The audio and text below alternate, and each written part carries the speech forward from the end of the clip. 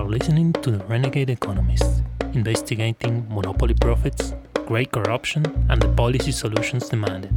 Geeky but essential, the tools to the fairest and most efficient economic system await. With your host, Carl Fitzgerald.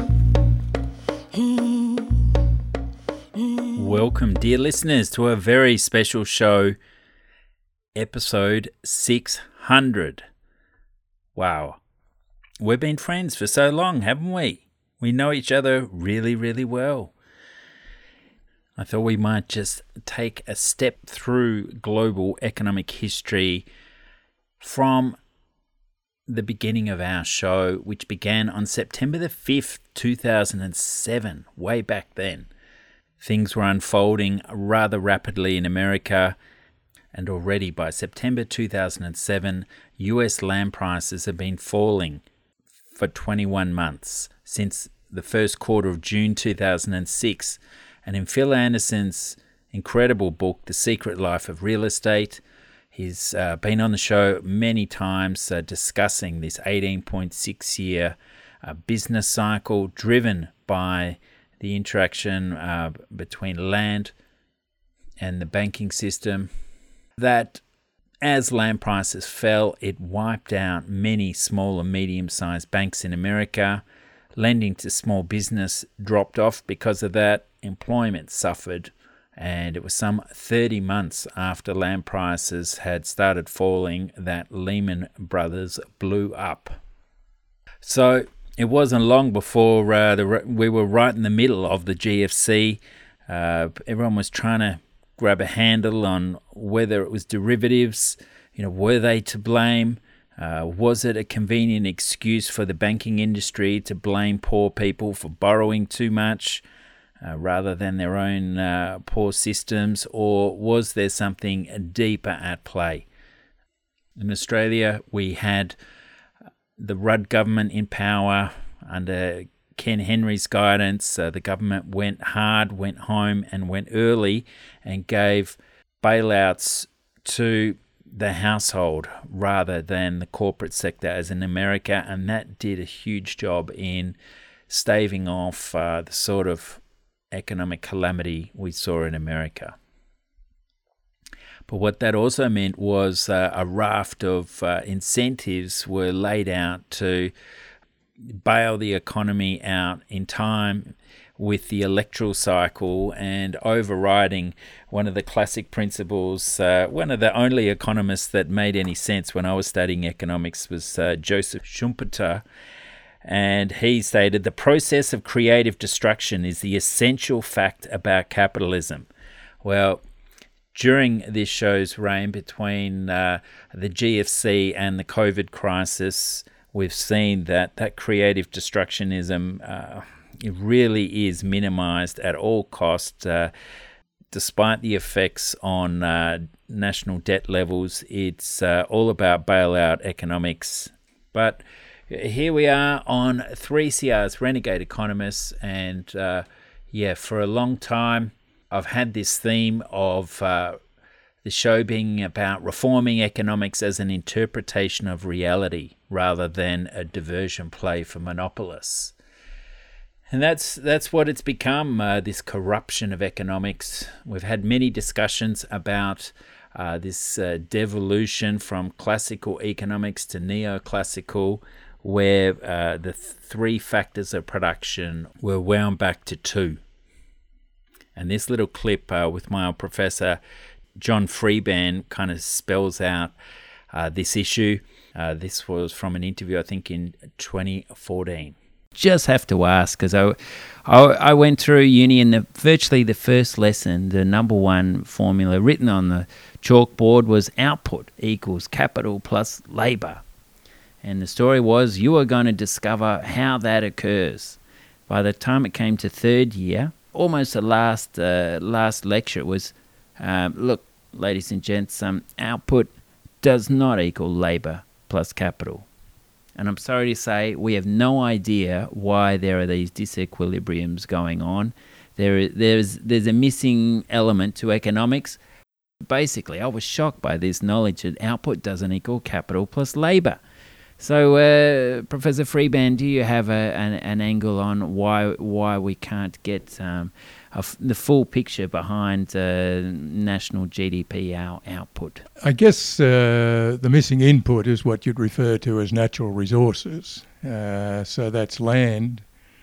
And we can think of that in different contexts. We can think of it in terms of agriculture that's producing food. We can think of it as location. So if you're in the CBD, there's not much of it. Lots of people want to sit on it. If you get further away from the CBD, not quite so many people want to sit on it.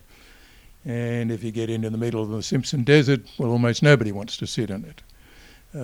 So how do we allocate this limited land amongst different uses? Well, we have a price for it that's called rent.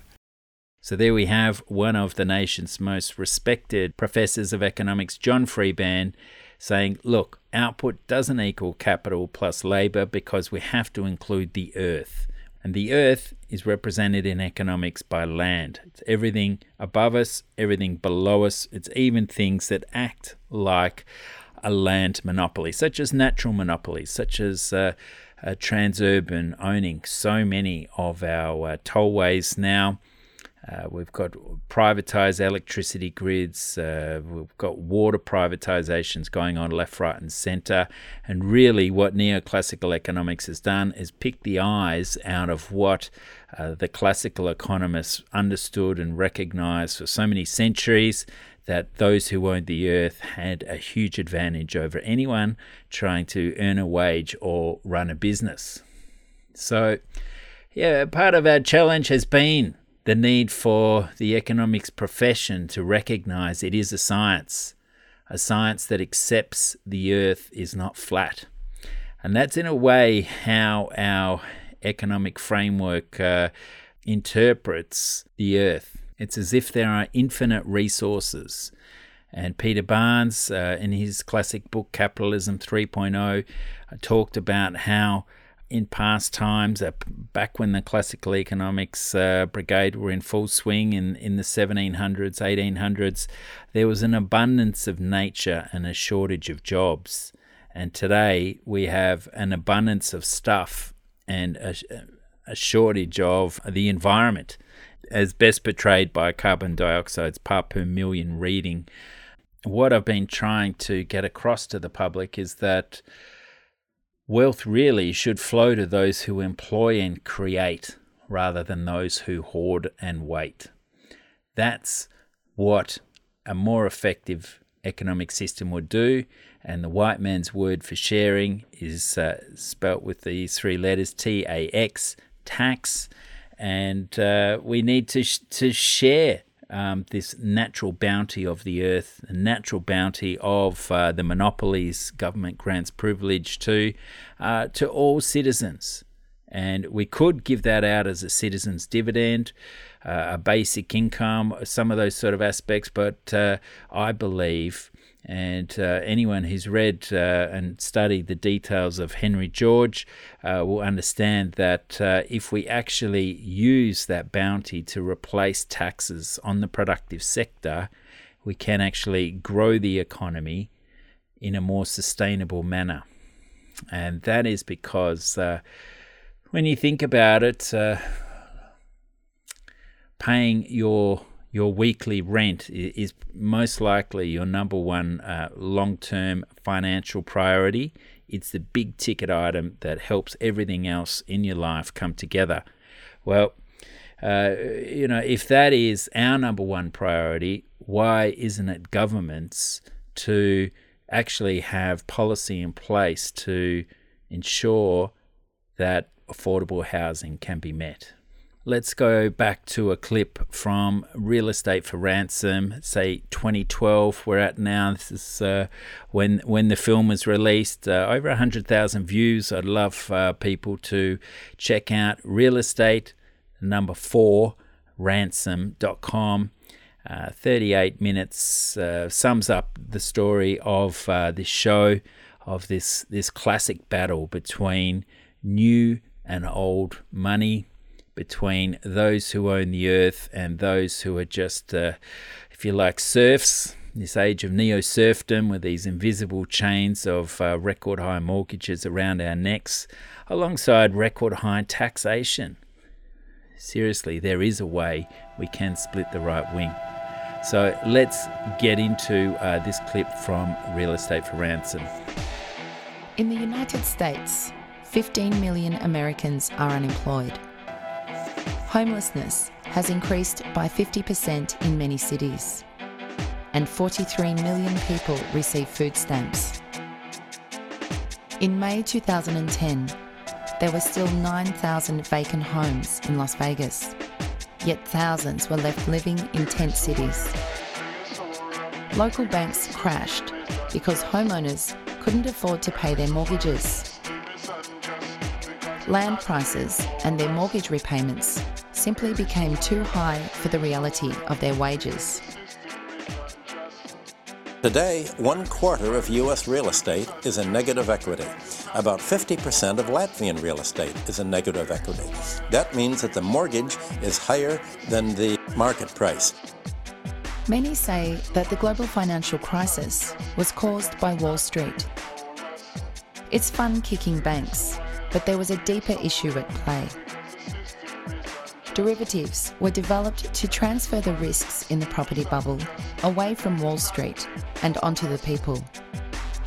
Those of us who have looked to the self-interest of lending institutions to protect shareholders' equity, myself especially, are in a state of shocked disbelief. These essentially worthless pieces of paper were an insurance policy for the finance industry's lending. Banks willingly threw money at anybody who could sign their name. Unsuspecting investors around the world were sold the derivatives to get Wall Street off the hook. The property bubble would not have occurred if there was an automatic stabiliser. Bad tax laws were the catalyst for the global financial crisis. A free market to Adam Smith and the physiocrats and John Stuart Mill was a market free of rentier income, and today's neoliberals say a free market is free for predators. It's free for monopolists, free for land speculators, free for bankers to extract as much income from wages and industry as possible. Today, a free market means an extractive economy in which wealth flows from the bottom of the pyramid to the top of the economic pyramid. As a result of the breaking of the bubble economy, the wealthiest 1% of Americans own an estimated 2/3 of all of the returns to wealth. This is more unequal than at any point ever since statistics had begun to be calculated.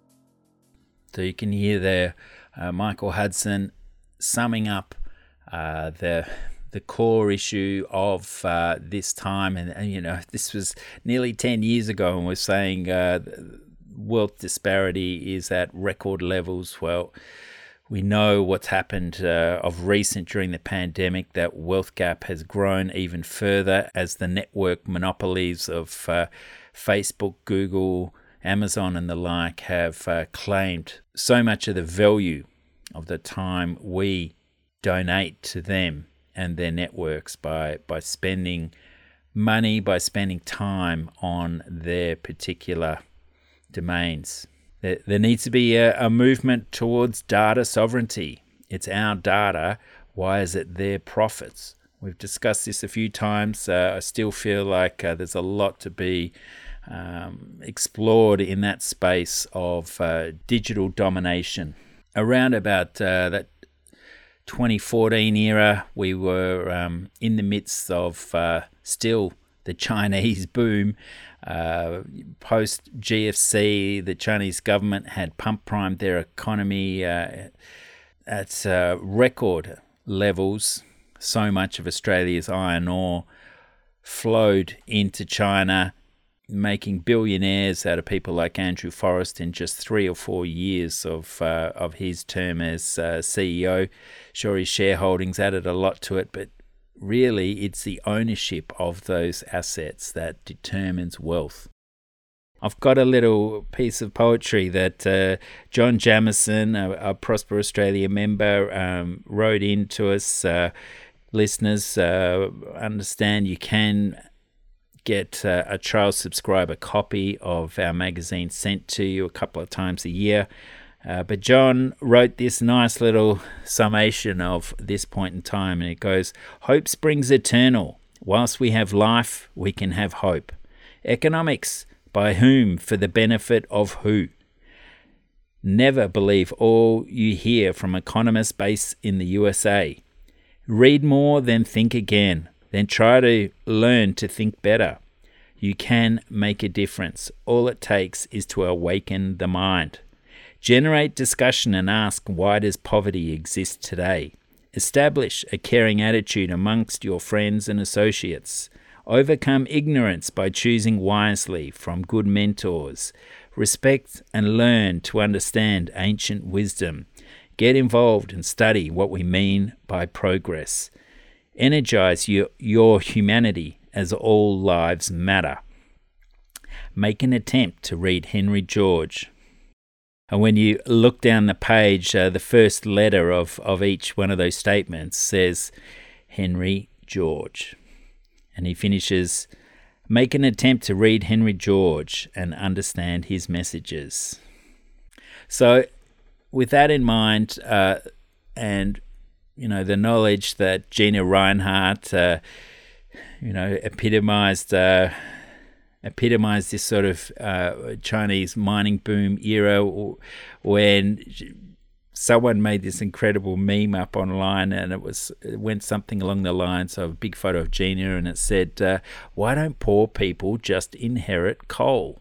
To my mind, the inherited wealth of Australia belongs to each and every one of the residents, ratepayers and citizens that belong to Australia. The government should always remember they are being elected to represent the best interests of their community. If the community has its resources, whether it be land, minerals, oil, petroleum, whatever it may be, on land, under the land, on the ocean, under the ocean, these are the resources on which all life is being sustained. And it's incumbent on any reasonable government to acknowledge the fact that we should enjoy a reasonable share of these resources for our mutual benefit and improvement of our life. I think it's fairly obvious to everyone I've ever met around the planet, and I've worked largely on all 5 continents at one stage in my life, everyone is seeking life, liberty and happiness. And to achieve that, I've never been attacked, annoyed, held to ransom by anyone with a full belly and a roof over their heads and something useful to do in their time, using their labour. That's our only common denominator amongst all the human beings, is our mental capacity to improve our lot and offer our labour. And when these things are being penalised, the resources taken and distributed to powerful corporations, most of them incidentally have their major offices overseas, and they launder all these resources when they turn it into income, which we call money. This is then taken out of circulation. The government's minimalist tax policies are ridiculous. I can't see why a Clive Palmer or a Gina Rinehart or an Alan Bond or any of these big boys have any divine right to secure for their private gain what is actually a community resource. When you bring it back to those basics, it really is so simple. The advantage of owning the earth is so immense, and over so many decades, over so many centuries, this was understood as a primal delineation between the haves and the have-nots. But now we have a tax system that is sculpted to benefit the haves. And 3 part-timers, wow, we're up to 4 part-timers now at Prosper Australia. Speaking to a experienced campaigner, and he said, look, even if you had 40 full-timers, all ex-Treasury economists and superstar campaigners, you'd still be struggling to counter the might of these 13 different think tanks set up by the right wing to obfuscate what we know is just so unjust. The Prosper Australia Twitter account put out a nice one the other day. The market is so bonkers, you only need to land bank for 9 weeks to make $600,000 profit. It's unbelievable what's happening out there in Australia's 2021 property market. It was a townhouse, was unsighted, bought for $2.55 million, held for 9 weeks, and then sold for $3.15 million. Goodness me, I've been giving these examples for over 11 years, and it hasn't really got much better, but there are a lot more people who understand the role of property speculation. Apparently some 5% of properties at the moment are being flipped. Incredible. Adelaide is the hotspot for property flipping. Goodness me. So, yeah, going over this show and looking at so many of the issues we've covered. There's been first homeowners grants, stamp duty discounts, land price inflation announced at $300 billion a year, $400 billion. This Friday may well be announced. I'm predicting we're going to add $700 billion to the value of Australian land. And I've put it out there, in the next 5 years, land prices are going to increase by $4 trillion. It is incredible. The show's visited Taksim Square, Turkey, in the protests there alongside Ferguson, Missouri in 2014. We've had discussions on the federal ICAC in around about that era. We've gone on radical walks to San Francisco, visited Mumbai slums, Vanuatu back in 07-08. We had a great visit there, and quite a focus on the Pacific region in that sort of 07 to 11 sort of period. I remember meeting a Nivan Indigi elder there who mentioned, look, it's just magic money that comes out of the ground. And that's still one of the best summaries of this role of the community coming together, living together, doing all these great things. But it's those who own the land who get to claim that magic money. We think if everyone left that town, there wouldn't be demand to live there, and so from that, the value of land would fall away. So it is really a community-created ground rent. We create this, so we should all get a share of it. It shouldn't just go to aristocratic interests and the banking elite. That's what this story has always been about. Yeah, we dropped in on the development of the Australian Environmental Economic Accounts, a world-leading sort of measure looking to include both monetary and non-monetary aspects of our economy to give us a holistic view of our footprint. We visited Nigerian eco-villages and the black groundwater that their oil wars left behind. We had Alana Hartsock on the full-spectrum dominance of US imperialism. We had a sleepover in a Detroit slum where I was led on a bit of a goose chase and ended up half sleeping with a massive thunderstorm overhead and a guy snorting crack down the hallway. It was pretty freaky that night. That international perspective, seeing how big finance, big capital was buying up swathes of Detroit because they knew climate change was coming down the pipeline. They knew that once frozen lands of Michigan would soon become more arable as global warming swept further northwards, pushing people upwards and onwards. And, even back to my own street where I was living at the time in the Bray Bronx, and a horrible fire in a vacant home that ended up catching on to the Indigenous guy Cliff, who lived there at a beautifully manicured home and garden. It was, set for retirement, but here was this vacant property that sat there for years. There were drug dealers, there was prostitution, all sorts of things. People called it the Braybrook Tip, but of course the property owners there faced very little impetus to put it on the market, and a fire started, cost Cliff his dream home, and the fire probably did the owners a favour because it was a free demolition for them, and they put 3 townhouses on there, each of them at about $600,000 each. So, why shouldn't some of that money have gone back to the public to support social housing so Cliff had a new home built for him? Yeah, so many topics as I looked through the years. The Greek debt crisis. We had Friendly Geordies, Kenneth Davidson, Saul Eslake, of course, the master Fred Harrison. We had Mason Gaffney, Polly Cleveland, so many great people. Our own Brian Kavanagh, Catherine Cashmore. We discussed carbon taxes, futurism, cyber squatting.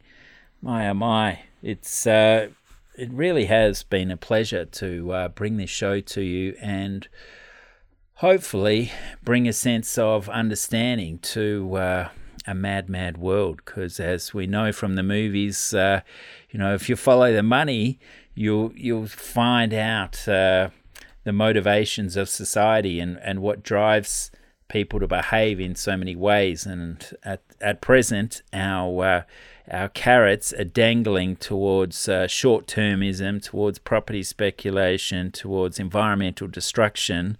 And I just wish that the role of land was more widely recognised in terms of our environmental footprint, where we live and how far that is from our workplace has for a long time been the key determinant of our carbon footprint and all the transport we must spill into the atmosphere.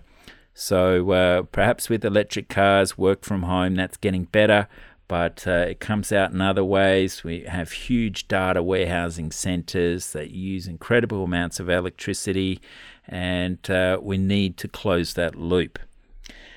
So remember, the next time you're looking at the BRW Young Rich list, remember that the sort of tax shift we're talking about and the possible tax cut you could enjoy is instead their ride to riches.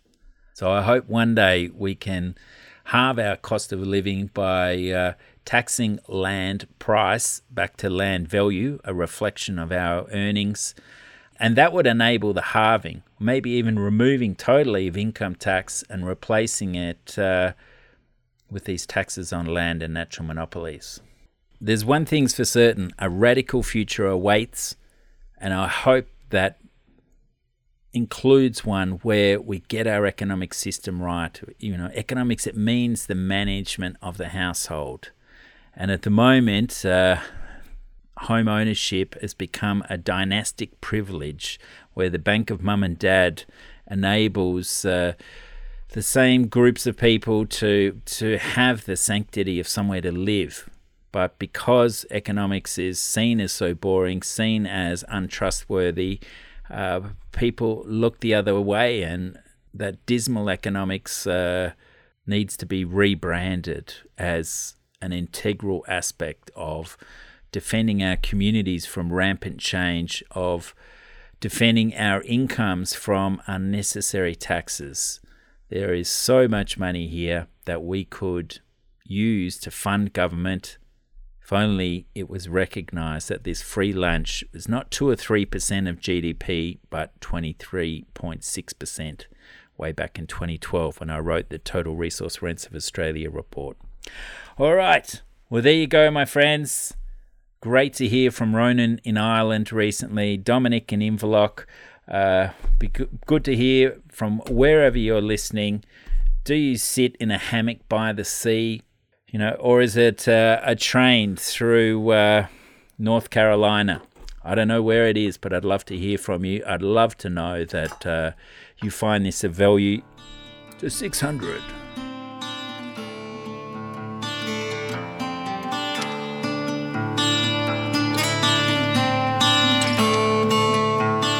There we have another edition of The Renegade Economist. Thanks so much for listening. Check out the show notes at prosper.org.au. Find me on Twitter at EarthSharing, occasionally on Facebook under the Prosper Australia banner. Yes, stay safe out there as we search for rational solutions to seemingly complex problems.